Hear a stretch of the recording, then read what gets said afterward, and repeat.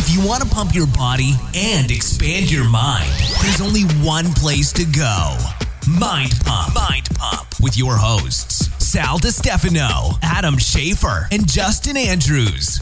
In this episode of Mind Pump, we actually give a little review on our friend Ben Greenfield's Nature Bite bar. Actually, it wasn't even planned, but I just had eaten one and was talking about it. And it was delicious. We're talking about Adam's journey with his training. He's on a new journey. Find out what it's all about. Ooh. We talk about like priming and why priming is the biggest game changer. We talk about my training and Justin's training, and we talk about the importance of rounded back lifting. And then we get into some interesting questions. About 22 minutes later. We talk about what fitness fads and trends are happening today that we think people are going to be laughing at in 10 to 20 years. We talk about how to be more objective about yourself and your training. You know how sometimes you work out and you overdo it or underdo it because it's difficult to be objective in terms of, you know, what to do with your training for how your body's responding. We talk about that in that particular question. Yeah. We also answer the question on whether or not using a spin bike at high resistance with squats will make your legs grow faster. And finally, the pros and cons of going into management of a big box gym instead of remaining a personal trainer. Which one is better?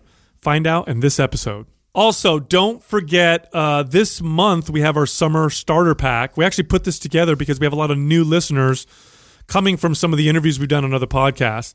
And what we did is we put everything you would need to get started on a fitness journey in one package. That includes MAPS Anabolic, our foundational workout program, MAPS Prime, which has a self-assessment tool, helps you correct imbalances and teaches you how to prime your workouts. We also put a nutritional component in there, the nutritional guide and the fasting guide. And then we give you access to our forum so that we can help you and our community can help you along the way. You find all of this at mindpumpmedia.com. That box of bars that Ben sent over, they're all gone, right? Who ate them all? I ate like three of them. I've ate quite a few. Did you eat? You've had some? Yeah, I've had quite a few. How about you, Doug? Did you? Yeah, I've had a couple. So, awesome. They're pretty good. They suit my taste, actually. They're actually not bad at all. They taste pretty good. And the macro breakdown is, so an entire bar is 200 calories, 210 calories, 13 grams of fat, 10 grams of protein, 19 grams of carbs. I guess Ben said that's the best kind of profile total for like energy or whatever, for the kind of stuff that he likes to do. It's not bad at all. I actually think it's really good. And the ingredients are legit. The thing that here's the thing. I'm not a huge bar guy. You know what I mean? I never eat bars. Well, I'm definitely a bar guy, and what I don't like about like Quest bars and bars like that, they taste so good, and the sugar in them and stuff is what makes you want more of them and more of them and more of them. What I find with this bar is it's very satisfying. It's healthy, so if you think it's going to taste better than a cookies and cream, you know, fucking or cookie dough Quest bar, you're not going to get. It doesn't taste fake. That's for sure. No, yeah. If you're a health conscious person, you like healthy food, you want to put healthy fuel in your body. That's like one of the best like bars you can for health purposes. I think it's amazing. Well, it's got hydrolyzed gelatin protein in there, pea protein isolate. There's no dairy. So I can eat it. That's what I like about. But here's the deal.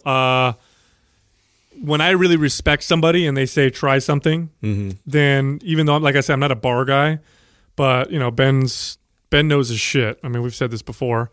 So I tried it, and it's not bad at all. And we should, now that I'm talking about it, we should have some kind of an affiliate code, right? We do. We do have one. We do? Yeah. He set us up with one? Yeah, he set us up. In fact, he set Mind Pump up with, that was the deal. You don't remember me strong-arming him?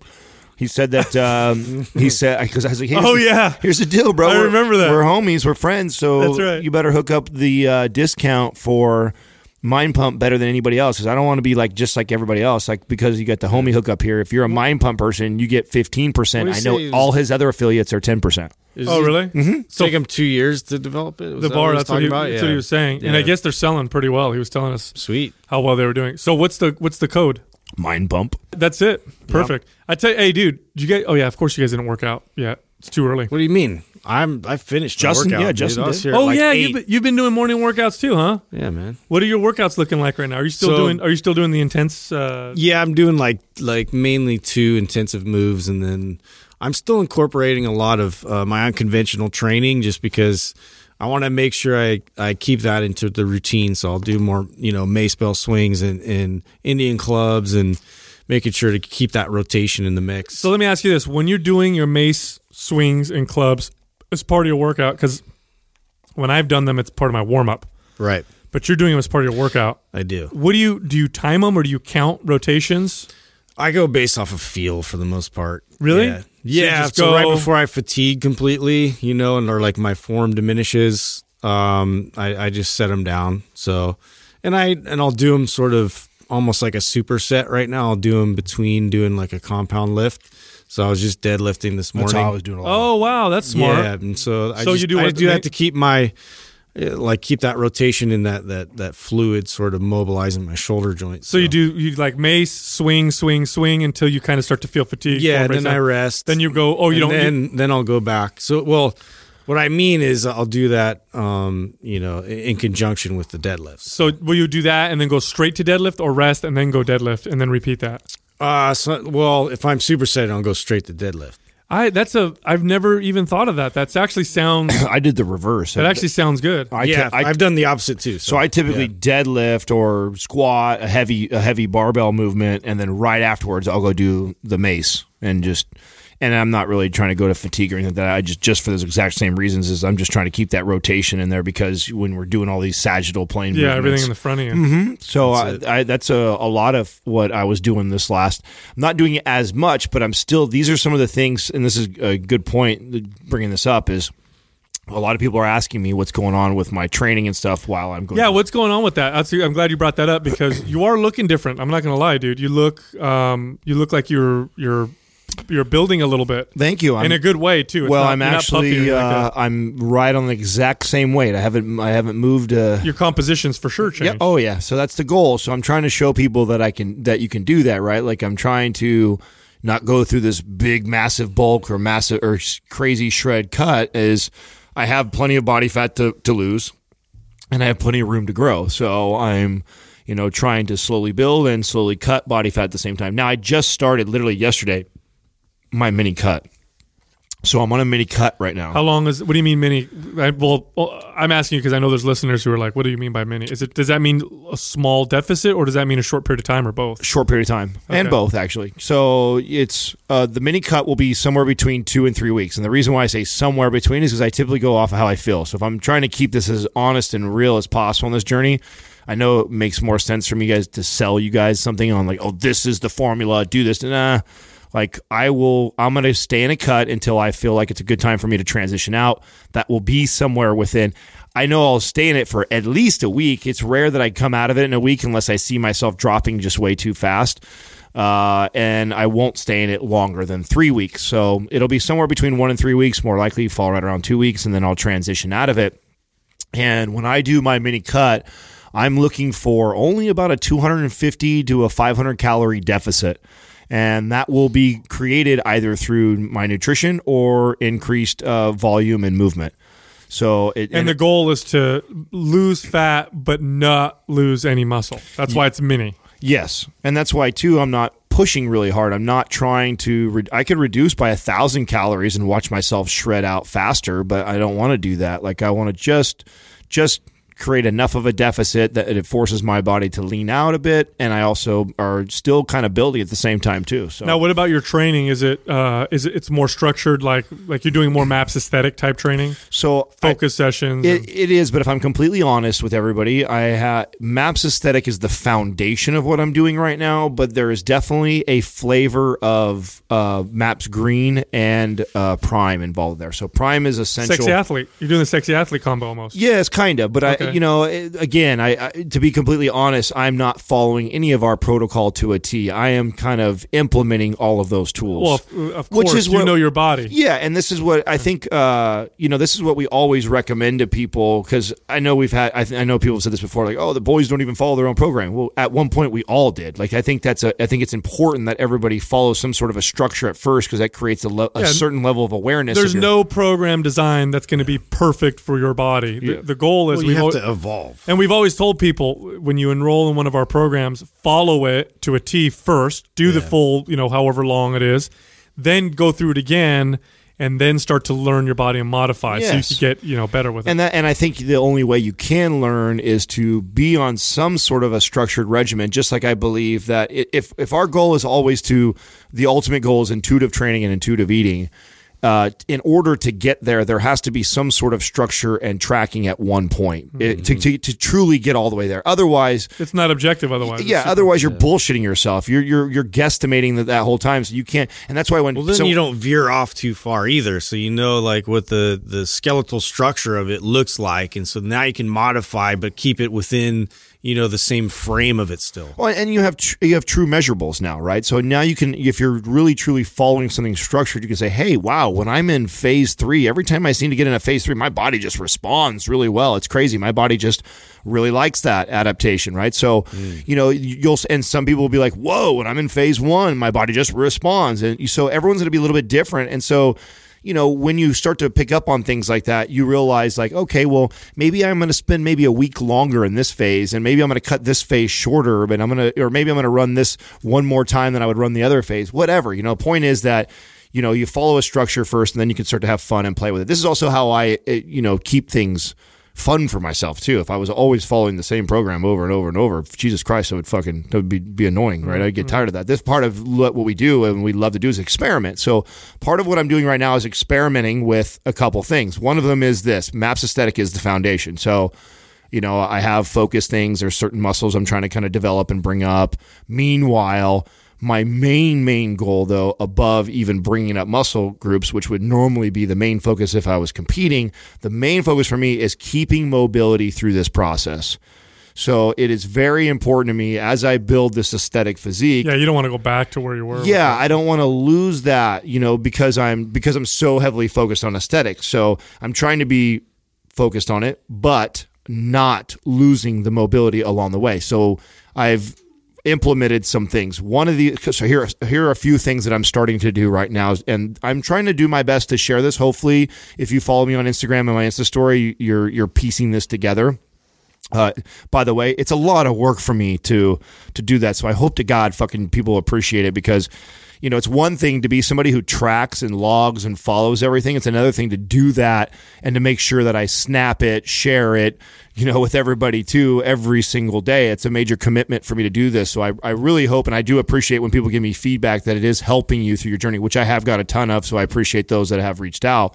So during this process, every week I will make sure, and you guys saw last week, I was doing the stone, the sandbags. Mm-hmm. I'll pick like a movement like that just normally would not find its way into my programming because it just doesn't really have a place. I'm not competing for a strongman, but it's such a great functional movement, that requires me to have to be able to get all the way down in a really deep squat and a rounded back type of pulling up. So it's totally a great functional movement, like the one I just posted day before yesterday with reverse lunge to a balance with the barbell.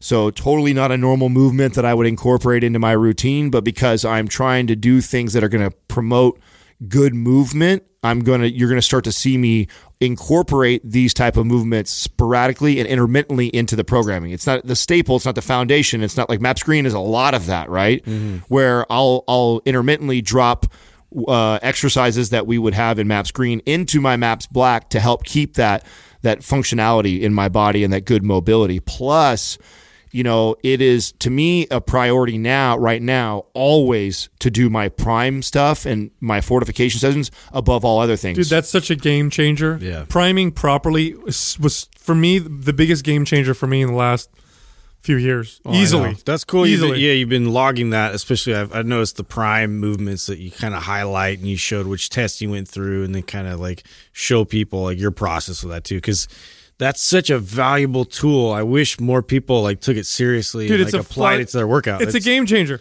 Yeah. I had a message from someone who is using Prime before their basketball games. Sweet. So what they'll do is they'll do the priming, like the 10, 15-minute priming before their game, and they're like, dude, usually it takes me way more responsive. Yeah, they're like, I right away I'm playing like I was like I'm ready to go, and I feel connected to my movement. I feel like I have good agility. It was this whole long message. I didn't even say I should send it to you guys. Yeah. It's a game changer. Well, it's not only is it a game changer, but it's become such a priority for me, and it's what got me to where I am now as far as my mobility, that I've promised myself that even though I'm heavily focused on aesthetics right now, that if it comes down to me going to the gym and, you know, something's going to give, it won't be my priming. It won't be me working on all my movements to keep good mobility. I will sacrifice is that, you know, extra set of chest or that extra set of shoulders, because that will become a priority. So in other words, I never miss that now. It's always starting all my routines, and if maybe I only had 30 minutes or maybe I just wasn't really feeling like a big hard 1 hour workout, I'll spend that the entire time just doing priming movements, at least above anything else. That's versus awesome. In the past, what I would do, being the, you know, bodybuilder guy and who's always trying to shape and sculpt the body, it was like sometimes I'd hit the gym and I knew I had to hit the gym. I needed to put the work in. I needed to get the volume. And so I would go there and it's like, I don't really have time to warm the body up. I don't really have time to work on my 99. I don't really have that time right now. I'm just going to go over and hit some, you know, chest press real quick and do some shoulder shit and tricep shit and then get out, you know, like, where I won't do that right now. I've told myself that if it comes down to something like that, well, if I go to the gym with that mentality, then it will be, okay, we'll get in there, do your 90-90, do your froggers, do your leg swings, do your, you know, thoracic mobility stuff and your shoulder mobility, like do that stuff and then get out, because that was what we agreed, or what I've made a pact to myself is I'm going to keep during this process. Yeah, love it. My training's changed a lot recently also. I've started incorporating, I hate calling them circuits because it's not really like a big circuit, but I'm pairing exercises together in odd ways. So like last week, what I did was one of my workouts was I picked a weight that I could do 5 reps with the deadlift with. That was kind of easy. So I put 315 in the bar. For me, I could probably hit, if I really wanted to go for it, I could probably hit, 15 reps with 315. So 5 reps isn't that hard. But I would go 5 reps there. Then I'd go to dips, then I'd go to pull-ups, and then I'd rest. So it was like a heavy exercise with some lighter ones, and then I'd rest a little bit. Or the other day, what I did was I did a heavy double with squats. So I did a heavy double with squats to like a heavy overhead press to a light cable row. So I'm doing these kind of odd combinations.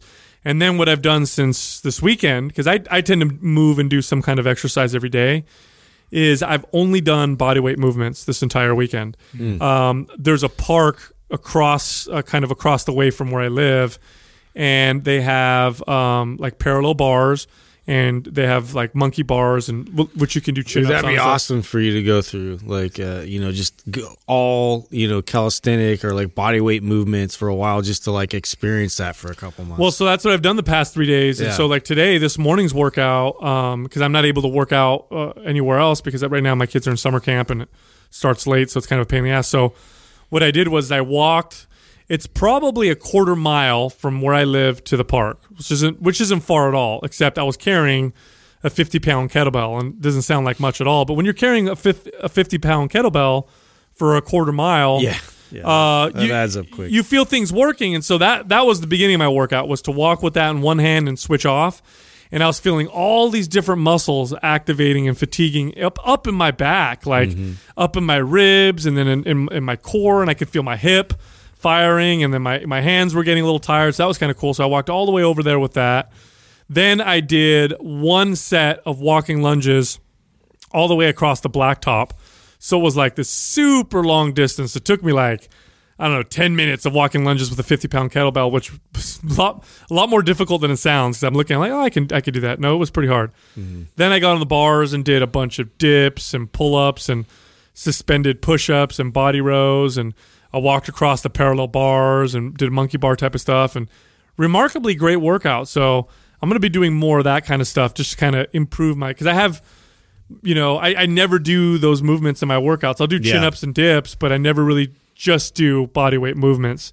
So feels good. I'm feeling cool. Yeah, I'm going to start doing it more. Yeah, besides the deadlifts too, like so with squats, like I'll do my heavy loaded squats, and then in combination with that, I'll do like some Cossack squats, or I'll do something like that where, it's a little more challenging functionally, and I'll try and really get depth and like, so I guess I'm really trying to preserve, that type of mobility and movement. And same thing with like bench press. Then I'll kind of come in and then I'll do some rotations with Indian clubs with that to make sure that, I'm functioning on that capacity as well. Well, we had a good discussion. I think it was Friday when, Adam, you were telling us about lifting the 200-pound sandbag off the ground and putting it up on a platform, which is kind of like, it's like the Atlas stone, right? But they make them into these training bags now.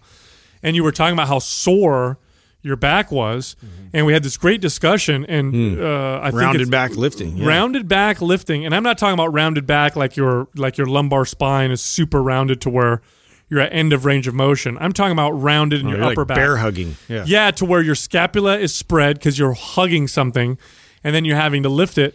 And because when we deadlift, we're always in this kind of tight upper back position, which is proper form, that we never really strengthen those muscles in their spread out position. Yeah. And that's why you got so sore.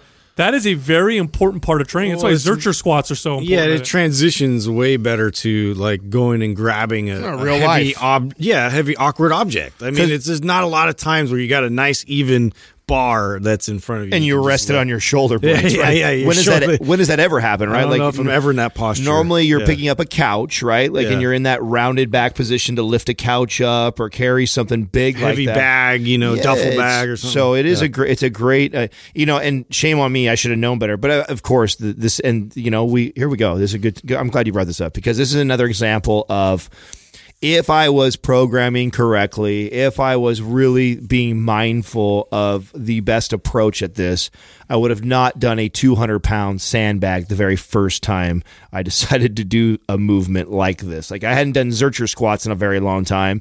I hadn't picked up a stone like that. Probably picking up a 100-pound stone probably would have been a better, if I was trying to maximize my results without getting over sore and to where it would hinder my workouts following that, it would have been wiser for me to just do a 100-pound. Now, the reason why I didn't was my buddy who just recently posted that, he put a challenge out there and was telling me that probably less than 10 people in this entire gym could even lift that up and do that one time. And he's like, the record is like 2 minutes and 55 seconds 10 times. And so, of course, I have to try and see where that was at. So that is a good example of times where even we do not do what's best for my body. That would not be. You should have gone lighter. Yeah, I should have trained with a 50 to 100-pound sandbag for a couple times, and then moved my way up to 100, then 150.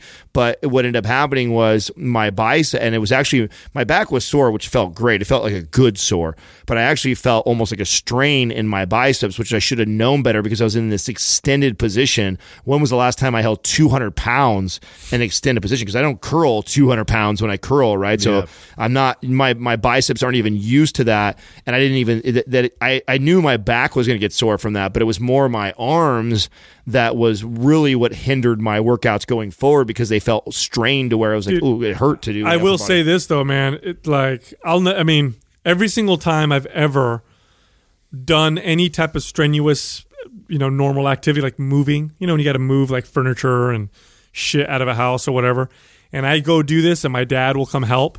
I'm like, I lift weights, man. I do that for a living, right? I'm pretty strong. I can lift my dad kicks my ass and he doesn't even work out because he's always lifting shit. He's always moving things. That was his job for, most of his life. So when we move a couch or a fridge, like he can like balance it and grip it and his fingers don't hurt. And, meanwhile I've got gloves on because I'm a pussy. It's good to do that kind of shit, man. It's nice to be able to go out in real world and do shit that, that requires some strength. That's not a barbell. Heavy objects. Like I highly suggest you do that. Exactly. That's why I lift logs and shit. Bring the bird, Doug. Step right up, all you bearded men and all you bearded ladies. This quad is brought to you by Big Top Beard Company, whose all-natural beard oil products not only make your beard smell amazing, but feel amazing too. Their organic essential oil blends transport you to manly places like the mountains, the desert, the sea, and beyond, all while encouraging a lot of beard nuzzling to boot. Buy it for yourself or as a gift for that special bearded someone at BigTopBeardCompany.com. Enter the discount code MINDPUMP for 33% off at checkout. MN2AK. What fitness fads and trends today do you think you will be shaking your head at in 10 to 20 years? Oh, yeah. What ones haven't we addressed? So I'll tell you In right. 10 to 20 years? Well, if you guys don't have any, I can start off. Go ahead, start. Oh, I see. Go ahead, start it off. So What comes to mind right now? There's probably quite a few, actually. I called this Like emerging trends right now that Yeah. are going into the Yeah. So I called this early on in Mind Pump. If you don't believe me, go listen back to some of our early episodes. But I called this, and that is that we put protein into everything: protein water, protein cookies, protein fucking anything with protein makes everything better, according to the marketers. And this is because the fitness industry has done a very effective job at demonizing everything but protein. And protein, in fact, is the magic macronutrient. And so they throw it in everything. And I'll tell you this much right now. Excessive intake of protein over long periods of time is not good for you. I'm not saying people are doing this, but at some point we're going to laugh when we look back and see protein gummy bears. And we're like, well, that's kind of stupid. So that's one of them. And here's a couple more that I already see happening right now. And it's happening literally right now. The gut health trend. And I call it a trend because it's very important. And taking care of your gut is very, very important. But now the fitness muscle building industry has gotten their hands on it. And you're going to see supplements that are geared around gut health, that are probiotic based or whatever, that are for fat loss or for muscle building. So it's like, this special probiotic formula that's for fat loss, and they're going to sell it, and it's going to have the same kind of labeling as their pre-workout. Oh, man. And it's going to be all ridiculous. And the third thing is ketones and ketogenic dieting. And again, you're seeing it right now. Supplement companies are already coming out with their... There's got to be an easier way to get to ketosis. Yeah, their protein powder with exogenous ketones added to it, and ketones this and ketones that. And again, it's magic and it helps with everything. And there's some truth to some of it, but like everything, the industry takes it and just turns it into shit. And I think those are the things we're going to laugh at. I think we're going to look back and be like, wow, we put probiotics in everything. Like, that's not really necessary. And we put protein in everything, and just throwing ketones and everything doesn't necessarily make it good for you. I definitely agree with the ketogenic thing. I already see it happening right now. And again, I felt like we called that when we first introduced it to our audience and said, hey, all the great benefits was right away. You saw like this huge flux of people doing it to the point where people are like, oh, I don't feel good on it. What should I do? It's like, well, stop doing it. So I think that it's got a lot of great benefits, especially since I think we're carb heavy and carb addicted as a whole. So I think that something the opposite of that is really good for us. But I think that it's just like anything else. We'll go to an extreme, and you're going to see, and we're going to be kind of shaking our heads like, this is just ridiculous. People drinking coconut oil and fucking living off of just avocado like that. I think that trend will end. And I think we'll kind of shake our heads a little bit. I also think, I'm going to go away from nutrition and like some of the gym trends I see. So Steal mine. one of them being the weight belt thing. I think that is a needs to end. The walking around and this is just fresh in my mind because literally yesterday I was at the gym and watching a dad train his son. And they were doing lateral raises at the machine, and he had his weight belt on. And I'm just thinking to myself, like, what are you Son, you got to protect your back. Yeah, right. So Put on your belt. I think that we know enough now about that. I think that we think that's kind of silly. I think the elevation mass will be another one that we kind of shake our head at, unless you're just like some extreme athlete where that actually makes sense, where you would be doing that. I think a lot of the people that you see in there using that will go, and it'll be funny when we look back at that, like, oh, remember how silly that was? You used to like suffocate yourself while you trained to try and get a competitive edge. Like, how silly was that? Right. So I think we'll kind of laugh at ourselves about that one. I think the Squeam one has to be. It blows my mind that it's still happening right now. I thought Mind Pump did a good job of making fun of everybody. I feel like it's reversing a little bit. No, it's not. Are you sure? Yeah, I'm sure of it. God, really? Yeah, it's reversing from maybe where you're standing, but in the men's physique world and women's bikini, it's just as live and well as it's always been. So it's not going anywhere. So I think that. Is another one that we will shake our heads and laugh about. And I don't know. Get back to me on. I'm sure there's more. I think so. This may be totally wrong. Like I'm open to that. But the way that things are evolving, if I'm going to predict like 20 years from now or even like 10, I see a lot more gyms, I see barbells being like dinosaur for a lot of gyms. Oh, whoa. Yeah. I see people moving away from that a lot. And of course I'm coming from the performance end, and I'm, from like athletics, and I see a lot less emphasis on barbells and more on this functional training again, to where, a lot of people are sort of going against the, balanced loading, and they're more about unilateral loading and, body weight and, explosive moves. So this is my caution, because I feel like, like at some point people are going to sort of go against it, whereas it's such a staple thing to me that I don't feel like I want to caution not to do that and to stick with, that as being the foundation, because I could see like all these different programs coming out, and they're all just like the movement is crazy, right? The movement has gotten a lot crazier, and we've gone away from like the barbell training that got the strength established to then, take with you into the sports. So, there's a lot of crawling, and there's a lot of like monkey movements, and, all this like, movement coach is a new term that's out there. And you see like your Conor McGregors of the world and all these things kind of highlighting this new thought process of like movement is everything, and movement. But, I caution, because I see it getting to the extreme in 10, 20 years where, we're going to forget about how important it is to establish that, strength, that raw strength. I'm gonna touch one that probably might anger a few of our friends. But before I get into that one, I'm going to point one out that I think is hilarious. Cupping, where you go, and I've done cupping many times. It's where you go to an acupuncturist, and I thought that's something you do with your buddy. Yeah, exactly. You know what I mean? Where they put the suction cups on your back, and then you get the massive hickeys up and down your back. Who were we just talking to about this? And I was Ben had cupping up and down his back. That's remember right. he raised.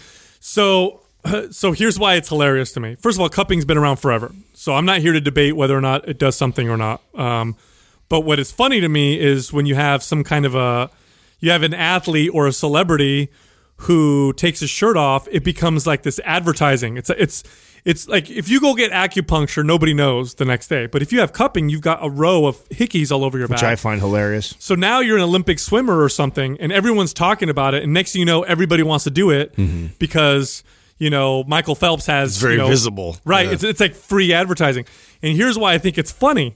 Because cupping is, in my opinion, one of the things that may give you some benefit, but it's not going to be anywhere near the benefit of just proper nutrition and training.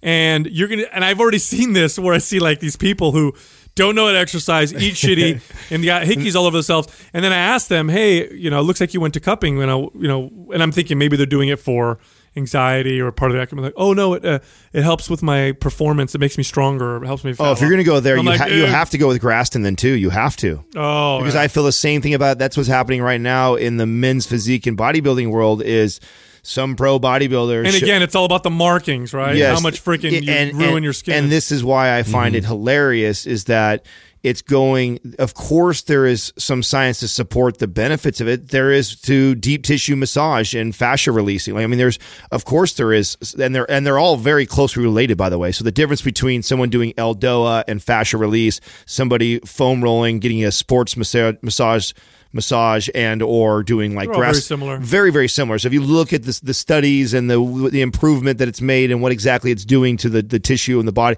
very, very similar. It's not like they're grossly different and they've all been around forever. And what I think is funny about it is it's now turned into like being a martyr again, which always ends up happening in this industry where people take it to the extreme. And now it's like these battle wounds, like who can go get it done and look more fucked up from it, which is just hilarious to me. Like, why do you want all these rashes and hickeys all over your body and you're splitting hairs on how much it's really, truly important? Well, when you talk about body work, because I know some exceptional body work specialists, exceptional, and I've worked with a lot of them.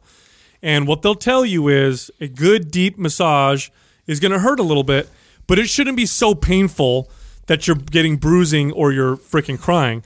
That's the equivalent of me saying It's over intensity. It's like training over exactly. intensity. It's like you're not. What you're doing is you're creating this kind of response in the body where it's trying to protect itself.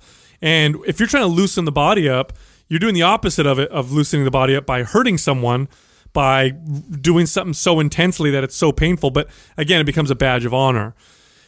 Here's the one that I think might piss a few people off, and some people might even be surprised that I'm going to talk about this. But we're in the midst of a revolution in public opinion on psychoactive substances. Ooh. I like that you went here. I'll start with marijuana. Okay, marijuana wasn't that long ago where the majority of Americans believed it should not be legal for medicinal use and definitely should not be legalized for recreational use. It's going to be the next wonder drug. All of a sudden, over the course of 10 years, very short, it was a very fast movement that happened. But now more Americans support it for medicinal use and for recreational use, which is nothing wrong with that. I fully support that. I think the war on drugs has caused way more harm than good. However, I am now seeing people on the pro side who literally will tell you there are zero negatives to marijuana. Mm-hmm. There are it's good for everybody. It solves every problem. It's a miracle cure. Yes. I've gotten messages from women who are pregnant who are telling me, hey, I like to, is it okay if I smoke marijuana while I'm pregnant? Because I know it's relatively safe. And so I'm like, what are you doing? Like, first of all, no, not a good idea. Is it safer than other things? Maybe, but you are putting cannabinoids. It's going to influence in the brain. It will influence or affect your body's own cannabinoid receptor production. Endocannabinoid production, and you will influence your developing fetus's brain because that could tell the brain to make more or less cannabinoid receptors. That's just that's just black and white. We also have studies that show that it affects the developing brain in adolescence, and if they smoke a lot of weed, they probably may affect their IQ later on. If you smoke it, it does lead to more frequency of infections in the lungs because you are inhaling smoke, and it can trigger psychosis. It can make people anxious. It can cause more stress in a lot of people. Can you abuse it? You definitely can. But no, there's people who are like, marijuana can't do nothing wrong or whatever. Yeah. And that's just not true. Everything's got its. I'm really glad you said this because I think all of us we talk highly of marijuana. Yeah, we all smoke marijuana. So I think it's important that people understand that there is a side of that we have balance. I am by no means going out and telling people like, oh, you should take it because it's the answer for all. Oh, you have achy. Oh, smoke this. Oh, smoke this. No, it's an option for some people, and for some people it's a better option, and it is non-toxic, so it's better than certain things. But it's not this panacea. And we are also seeing this revolution in other psychoactive substances, especially the psychedelic ones. Yes. You're hearing people talk about ayahuasca, LSD, psilocybin, as if they are the answer to humanity's problems. I've actually heard people tell me this. Like, if everybody just did mushrooms, there'd be world peace, everybody would get along, nobody would kill each other.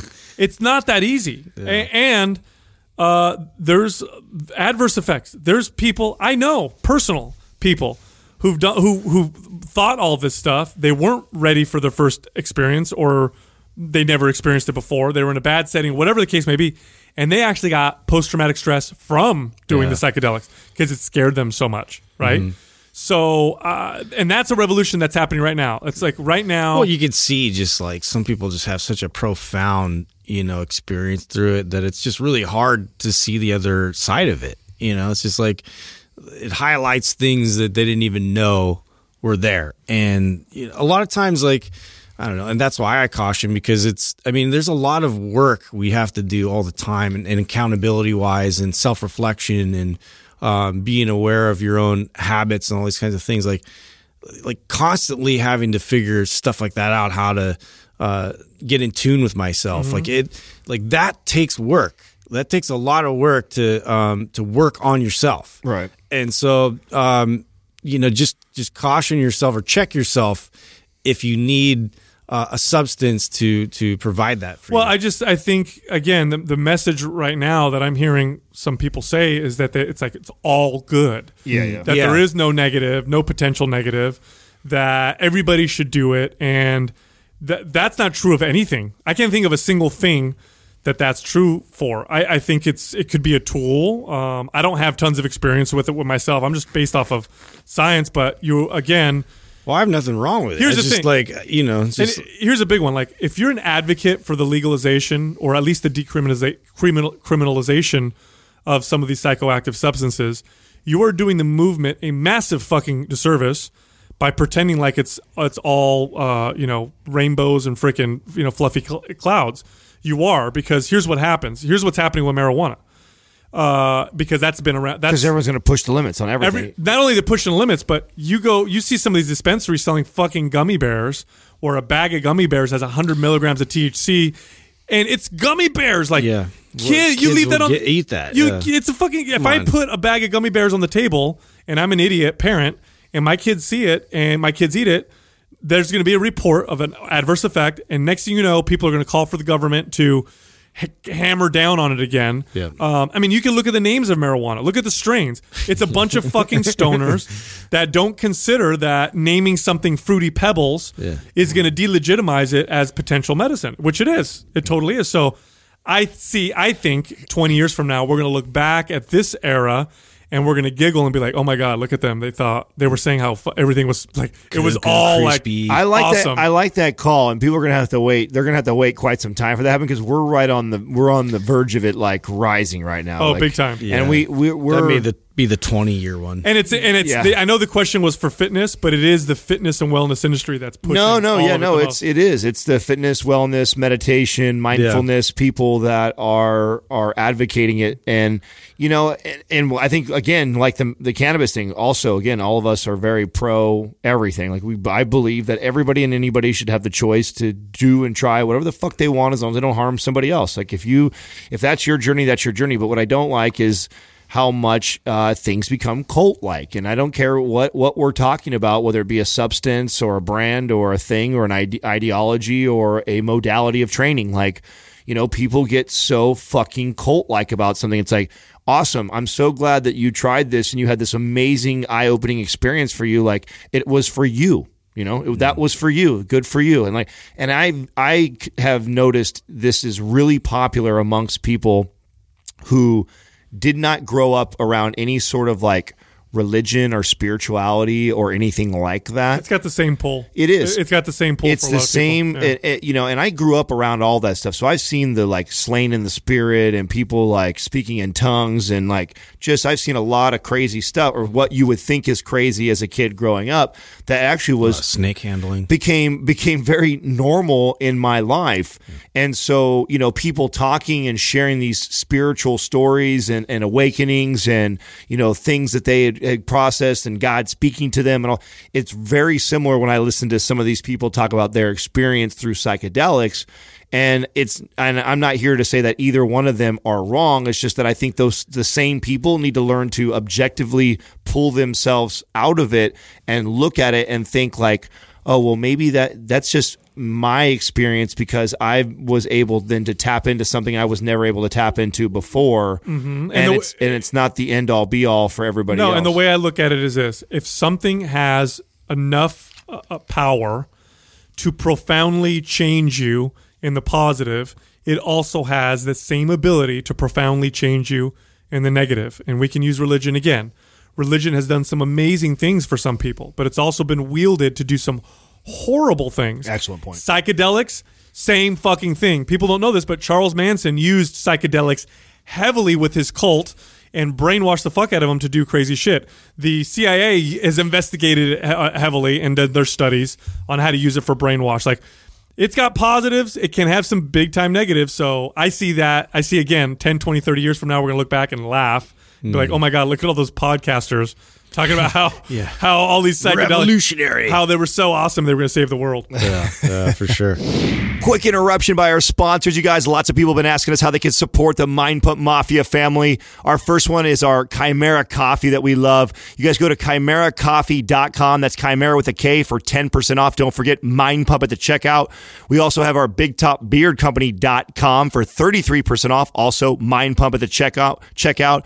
Also, Brain FM. We talk so much about this for sleep, and meditation. It's brain.fm for 20% off. Also, Mind Pump at the checkout. You guys, we also talk a lot about books on here all the time. We're using that Audible. You guys can get a free trial, 30-day trial, plus one free audiobook if you go to audibletrial.com/mindpump. And then last, we get lots of people asking about Ben Greenfield's CBD supplement, so we hit him up to hook you guys up. You go to getnaturedblend.com/mindpump for that discount. Next question is from Microwave Refrigerator. Microwave refrigerator. Oh, it's a good combo. How do you learn to be more objective about yourself and your training?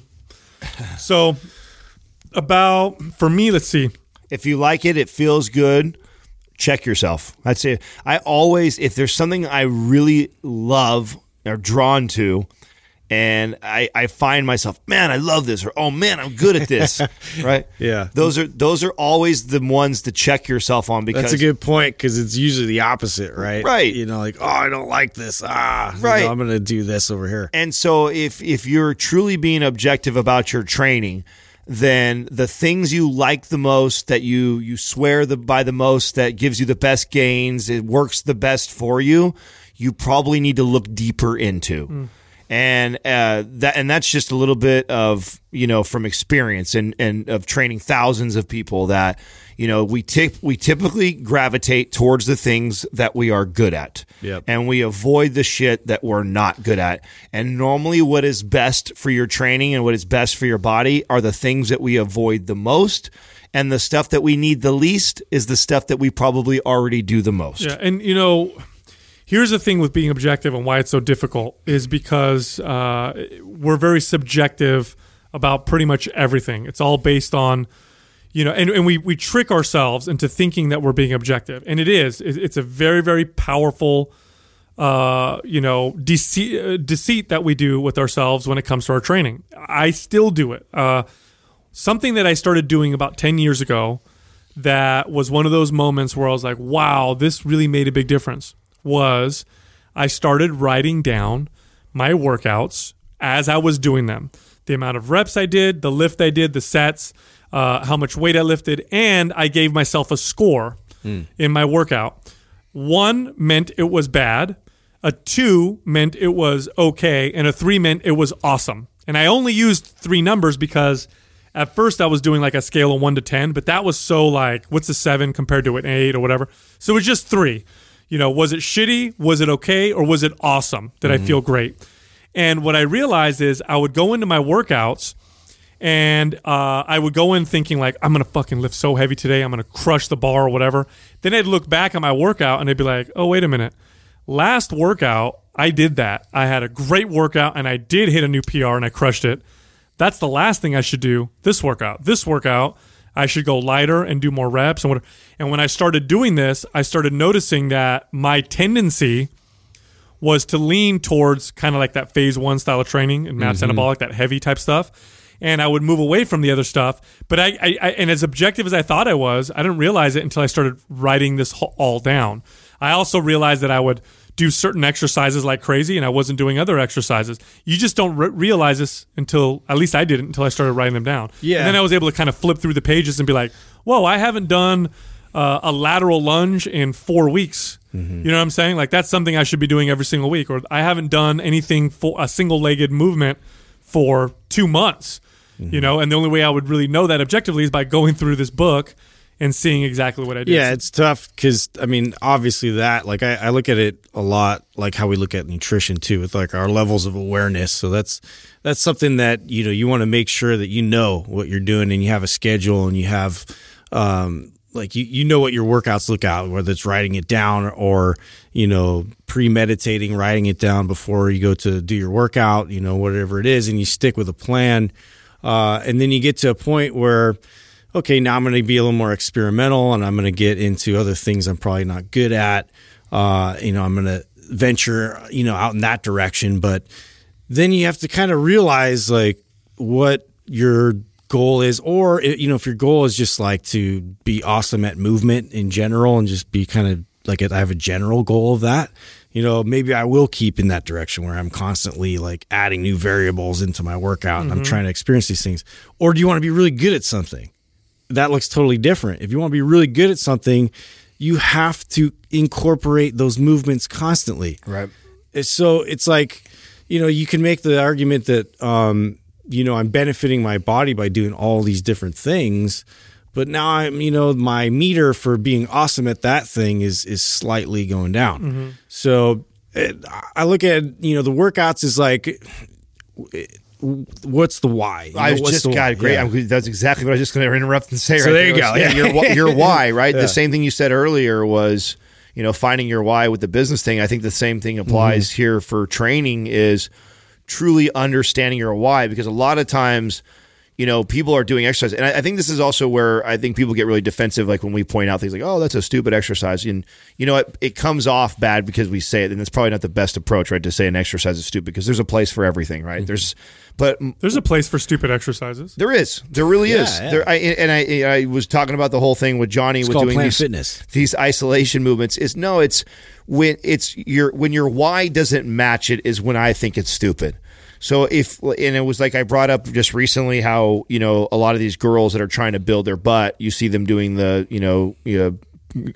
assisted pull-up machine, and they're doing the step downs, right, to build their butt. It's like, well, if that's your why and that's your priority, like, you would be way better off doing probably sumo deadlifts, which I've never seen those girls do before. It's like I've seen you do the Gravitron fucking push down with one leg a million times, but I've never seen you go do a sumo deadlift or a conventional deadlift or even a deep full range squat, which I'll tell you right now, if you want an ass, like, those things are going to build you an ass more than that thing ever will. So understanding your why, and the same thing goes for guys that are training. Like, I see a lot of guys that are trying to, get big and buff, and then they're doing things that are counterproductive to that, like what we brought up with the cardio thing the other day. Like, if your goal is to build and get bigger, like, doing cardio 2 to 3 times a day is not advantageous for that. So you got to understand if that's your why. Now, if you're somebody who wants to be good at doing cardio and efficient, and maybe you're training for a Spartan race, or maybe then that makes a lot of sense. Or same thing, like when you see a lot of these guys doing these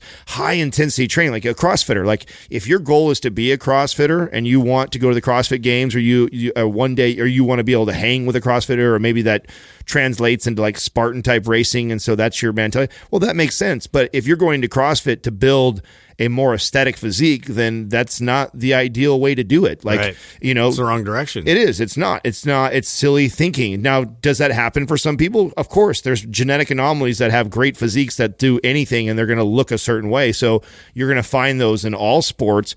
But to train like an athlete, but then want a bikini body or men's physique body, they're counterproductive, and vice versa for the two of them. Like, a bodybuilder does not have any business being inside a men's physique facility, or a CrossFit facility, trying to get ready for his show. That just doesn't make sense, So understanding your why is a great way to be objective to your training. Our next question is from Mark Wolves. What are your thoughts on spin bike at high resistance alongside squat to help grow legs? So let me tell you why this one's very interesting, because we talk about cardio and how that's counterproductive, but he's talking about spin bike at high intensity.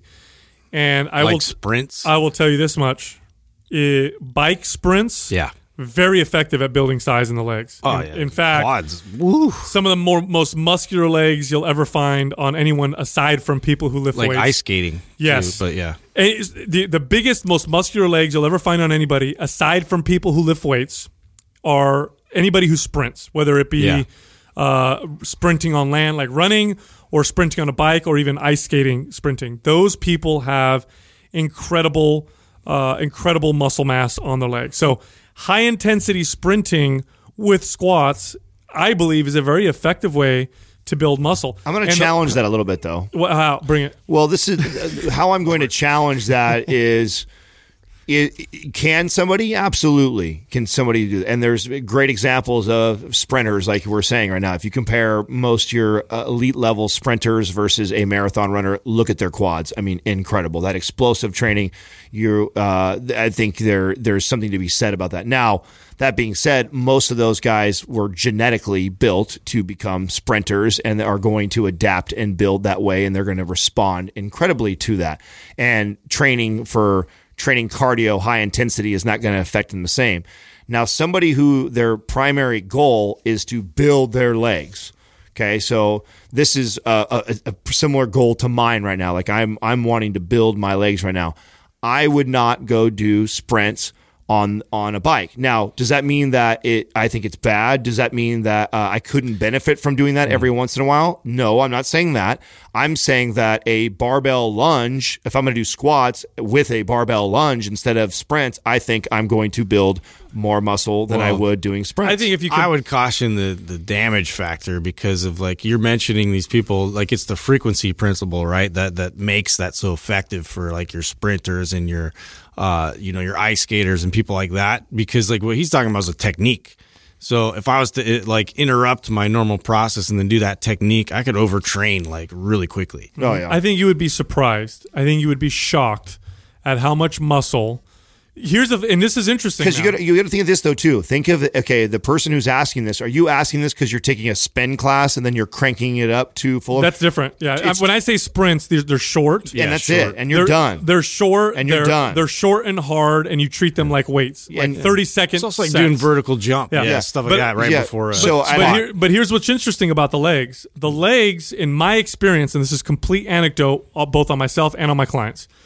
The legs, more than any other part of the body, seem to build muscle pretty well with higher reps. Like, if I do sets of 20 with barbell squats... That just makes logical sense because we're on them all day long. It does. Yeah. It does make logical sense, but I don't know if there's any science to support this necessarily. But, I mean, I'll tell you what. I love training in the 1 to 4 rep range on barbell squats. Do you know what happens when I take a lightweight and do squats for 15 reps? My legs blow up.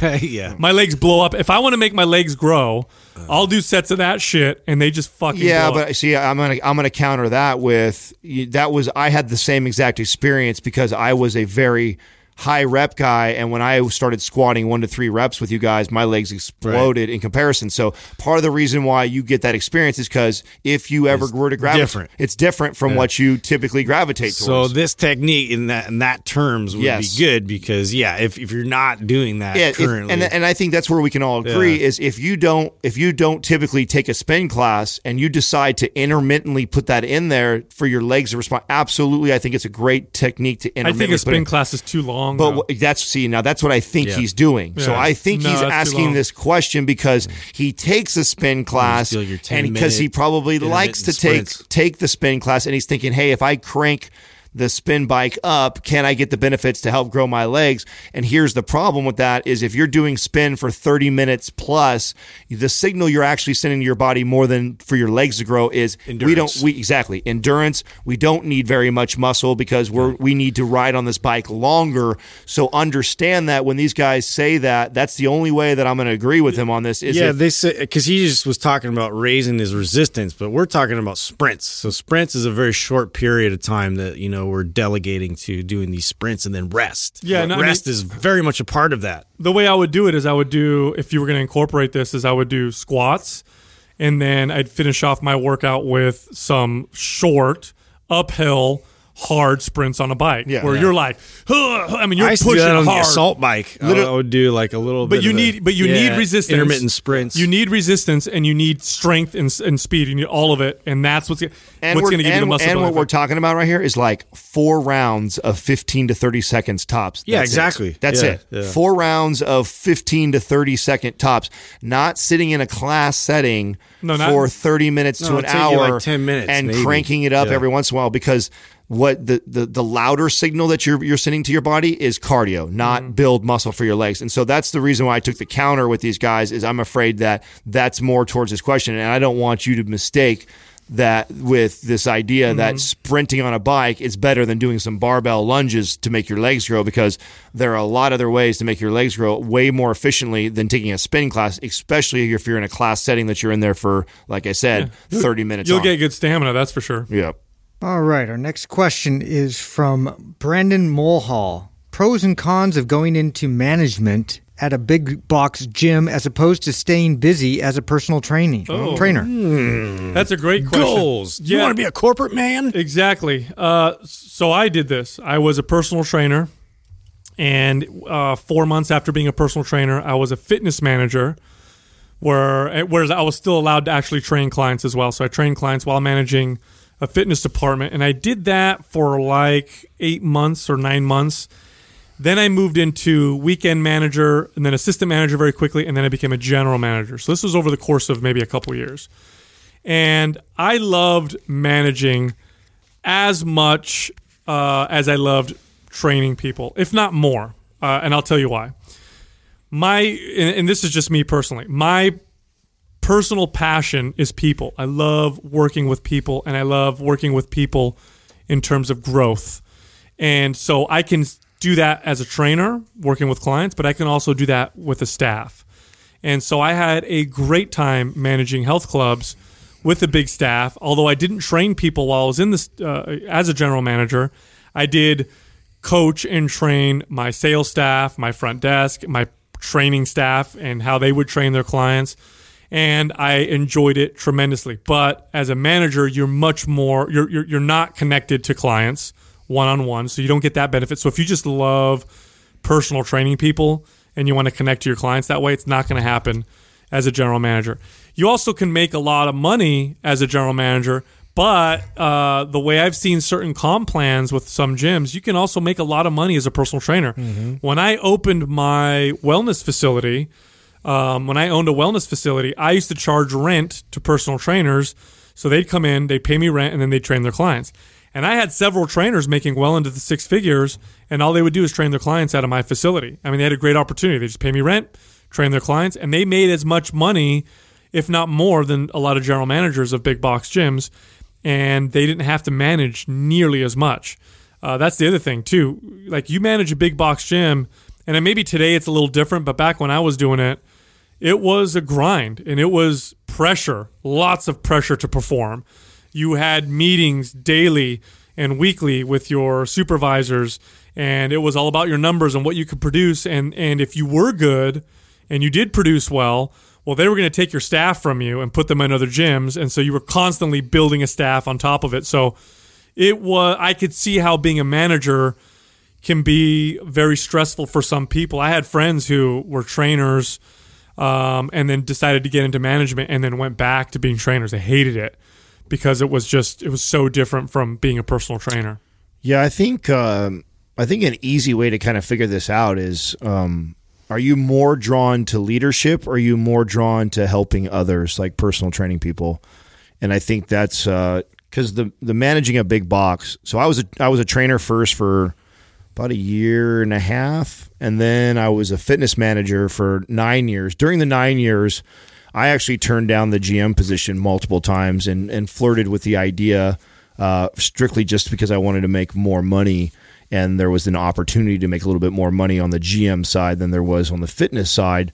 But I loved the fitness side so much, and I already felt like I was kind of managing the sales team anyway, so I felt like I wasn't really going to get much more, and they weren't willing to pay me as much as I wanted, so I stayed on the fitness manager side my entire career for a big box gym.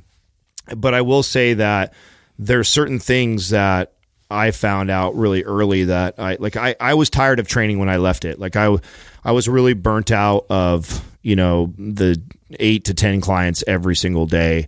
I mean, I loved it, building it. And like, once I proved to myself that I could build a sustainable business, I could be successful, I could make good money as a personal trainer, I became over it really quick. I didn't feel like, if I was going to be really, really good and make a lot of money, I didn't actually think I was a great trainer, because what it takes to make a lot of money as a personal trainer, even if you have a really high dollar amount that you charge, you got to train quite a few people. And the more people you train, your value as a trainer starts to go down. I don't care how fucking good you are. It's just a fact. The more people you have to manage and handle, the less opportunity you have to service each one of those people individually. So your service starts to suffer. And so, I saw that, and I knew I wanted more. I wanted to make more money. So for me, the obvious transition was to go into management.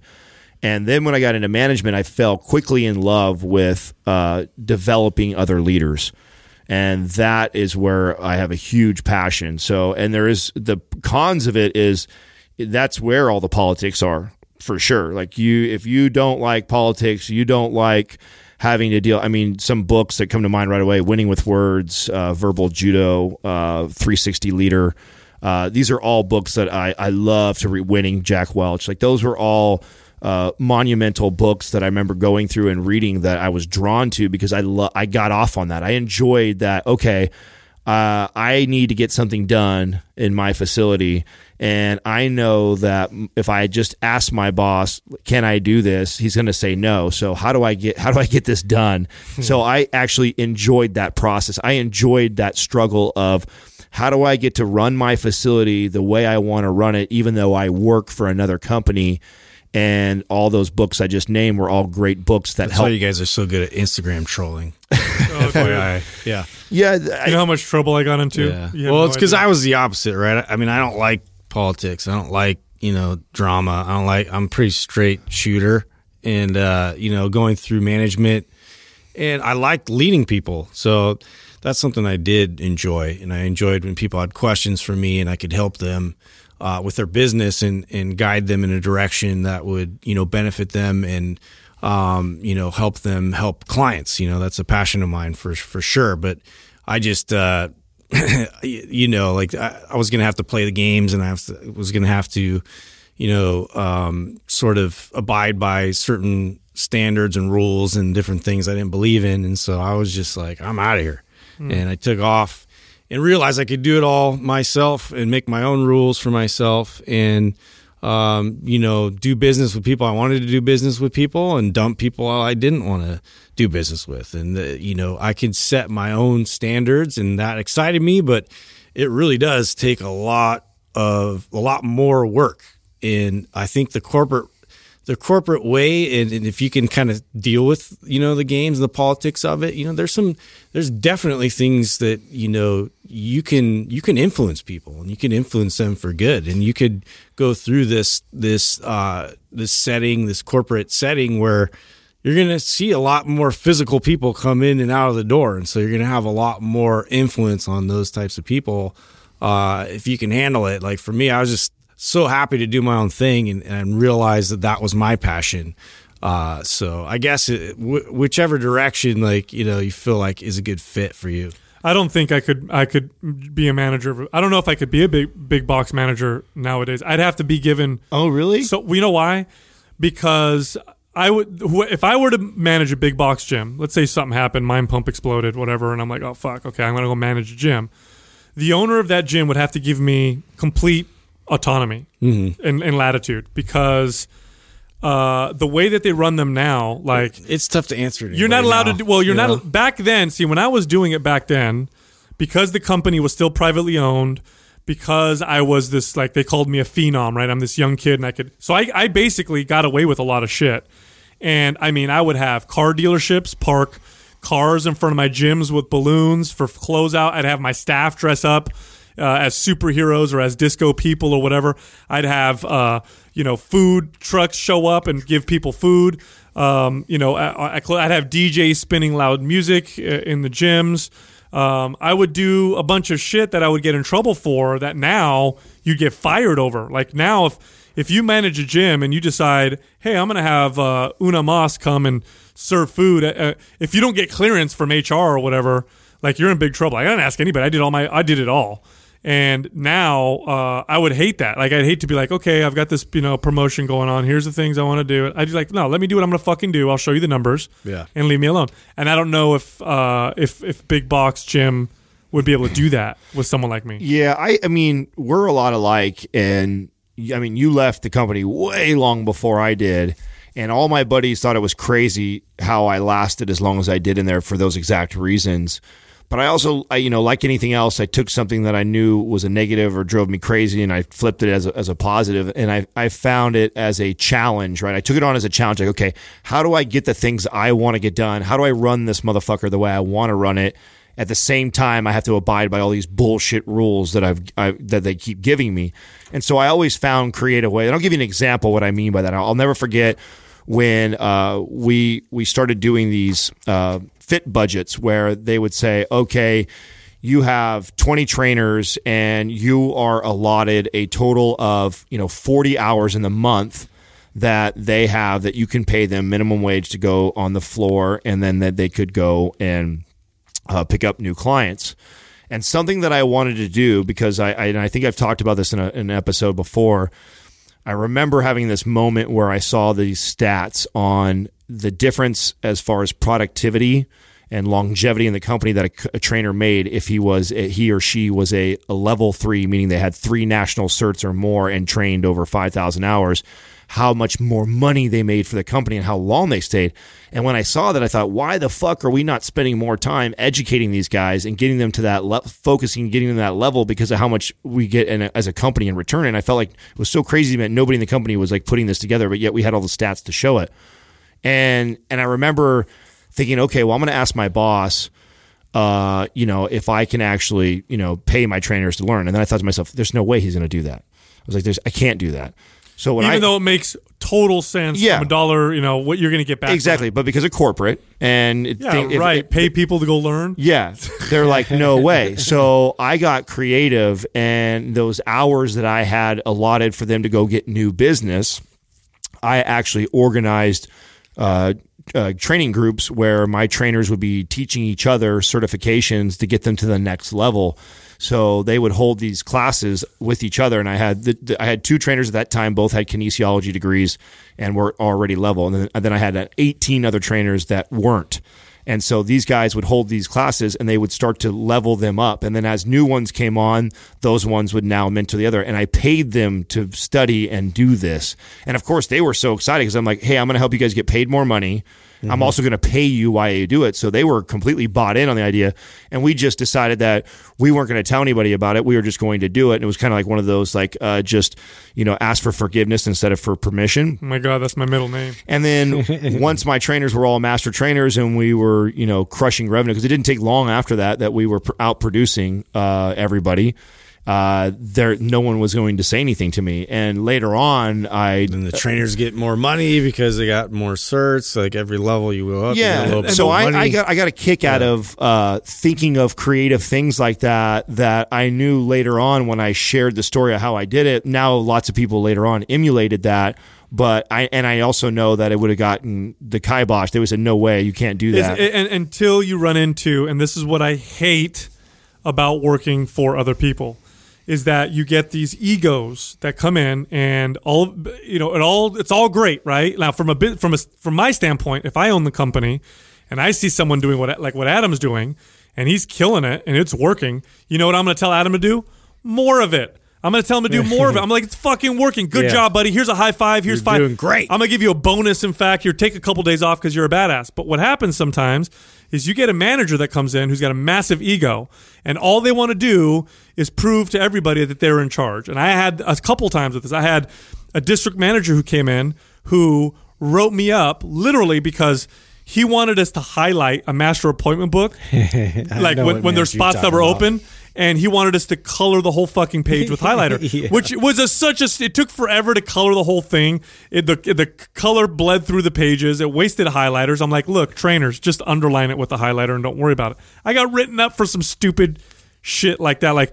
And then one thing that I did was, I remember, I'll never forget, I was at a general manager meeting, and I used to, at some point you get bored when you're doing it and you're doing it really well and you don't really have, and it just sounds cocky, but I didn't feel like I had competition in certain areas. So I found creative ways of doing things. And so I remember I was at this general manager meeting and there was this big meeting on how gyms weren't selling enough apparel. Like, oh, we need to sell more retail. Our apparel numbers are low, whatever. Like the top gym only did like $8,000 or $10,000 in apparel for the month, and we think our gyms can do more, or whatever. So in this big meeting, I said, hey, I'll challenge all the general managers here to see who could sell the most apparel. And everybody's like, okay, whatever. So what I did was I created packages with apparel. And I said, this is your starter package. When you sign up for this membership, you also get workout pants, shirt, workout gloves, and a lock for your locker. Yeah, you just wrapped it all in together. And I put it all together, and I made my own presentation forms, and this is the way I sold it. And my gym did something like $40,000 in apparel, which at the time was like nobody even came close to that. And I did all these huge numbers and everybody was super excited until the stupid ego, management at the time found out that that's what I was doing. And how did they find out? Because I told them. It wasn't a secret. And they're like, how are you doing this? I'm like, let me show you. It's really cool. No, you can't do it that way. That's not the way you're supposed to do it. And they basically said that I was breaking all these rules and that I was going to get in big trouble or whatever. And it was ridiculous. It was absolutely ridiculous. It was so dumb because it was just, so that's the one thing They that don't like out of the box thinkers. I So can't stand those are all definitely the cons. I mean, I also think too that, you know, there's something to be said about developing leaders versus just helping clients. Like you're at the next level of educating, and I think that educating the next level of minds that goes on to go impact hundreds, potentially thousands of people is very rewarding for me. And so I also used to think of myself as like an umbrella for them, and all the shit that Sal and Justin are talking about, like that the company was going to be shitting on them, and I was going to umbrella them and protect them, that I would take all the shit to help develop them and foster them into these great minds. And so probably a lot of the reason why I've maintained great relationships with almost anybody who's ever worked for me for longer than, you know, a year or whatever is I continue to mentor or spend time, or always I'm there to help because I genuinely cared about my people. And I think if you get off on that, you like that, you love to lead, and you love developing other people, then maybe you can handle all the politics and the bullshit and the stuff that does suck, because a lot of that stuff is true. You can make as much, if not more money, just being a personal trainer. So if those are your things that drive you, then absolutely stay in that direction, because you ain't got to worry about all the bullshit. I'll tell you what, it's definitely school. You ain't gonna learn how to run a gym, whether you own one yourself or not. You ain't going to learn in any better way that I can think of than managing a big box gym. Well, it's 100% the best way to attribute learn. most of my business knowledge from that. I mean, because when I would get challenged with an idea, I wouldn't just accept it like, oh, okay, you said no, I can't do that. I'd be like, why? Well, why? You need to explain explain the business logic to me and break it down to me. Well, we were very fortunate. Okay, as much as we joke around and talk shit, like we were a part of 24-Hour Fitness during its fast growth, while it was still privately owned, and we worked under groups of people who implemented systems that now you see being standard in the big box gyms that nobody was doing. Like we learned how to read metrics for your gyms, and we read them every single day, and we learned how to turn certain knobs to produce certain numbers. We had training systems for the staff that we would do. We mastered how to do a presentation and how to do an intake form. We mastered how to read, member statistics and all these other things. Like it was, I was very, very fortunate to be a part of that particular period of time. I mean, when I started with 24-Hour Fitness, it wasn't that short after they merged with Ray Wilson's Family Fitness and became 24-Hour Fitness. Before that was 24-Hour Nautilus. Yeah. And I learned so much about what I know through doing that. So 100%. I'd say that's a great place to learn. If you want to ever own a gym, go manage one first. Definitely. 30 days of coaching is available, and it's free at mindpumpmedia.com. Also, if you ask us a question on our Instagram page, Mind Pump Media, underneath our Q&A meme or our Qua meme, there's a decent chance we'll answer it on one of these episodes. So that's where you got to do it. Also, each of us have Instagram pages. Each one is unique and provides different value. You can find my page at Mind Pump Sal. Adam is at Mind Pump Adam, and Justin is at Mind Pump Justin. Thank you for listening to Mind Pump. If your goal is to build and shape your body, dramatically improve your health and energy, and maximize your overall performance, check out our discounted RGB Super Bundle at mindpumpmedia.com. The RGB Super Bundle includes MAPS Anabolic, MAPS Performance, and MAPS Aesthetic. 9 months of phased expert exercise programming designed by Sal, Adam, and Justin to systematically transform the way your body looks, feels, and performs. With detailed workout blueprints and over 200 videos, the RGB Super Bundle is like having Sal, Adam, and Justin as your own personal trainers, but at a fraction of the price. The RGB Super Bundle has a full 30-day money-back guarantee, and you can get it now plus other valuable free resources at mindpumpmedia.com. If you enjoy this show, please share the love by leaving us a 5-star rating and review on iTunes and by introducing Mind Pump to your friends and family. We thank you for your support, and until next time, this is Mind Pump.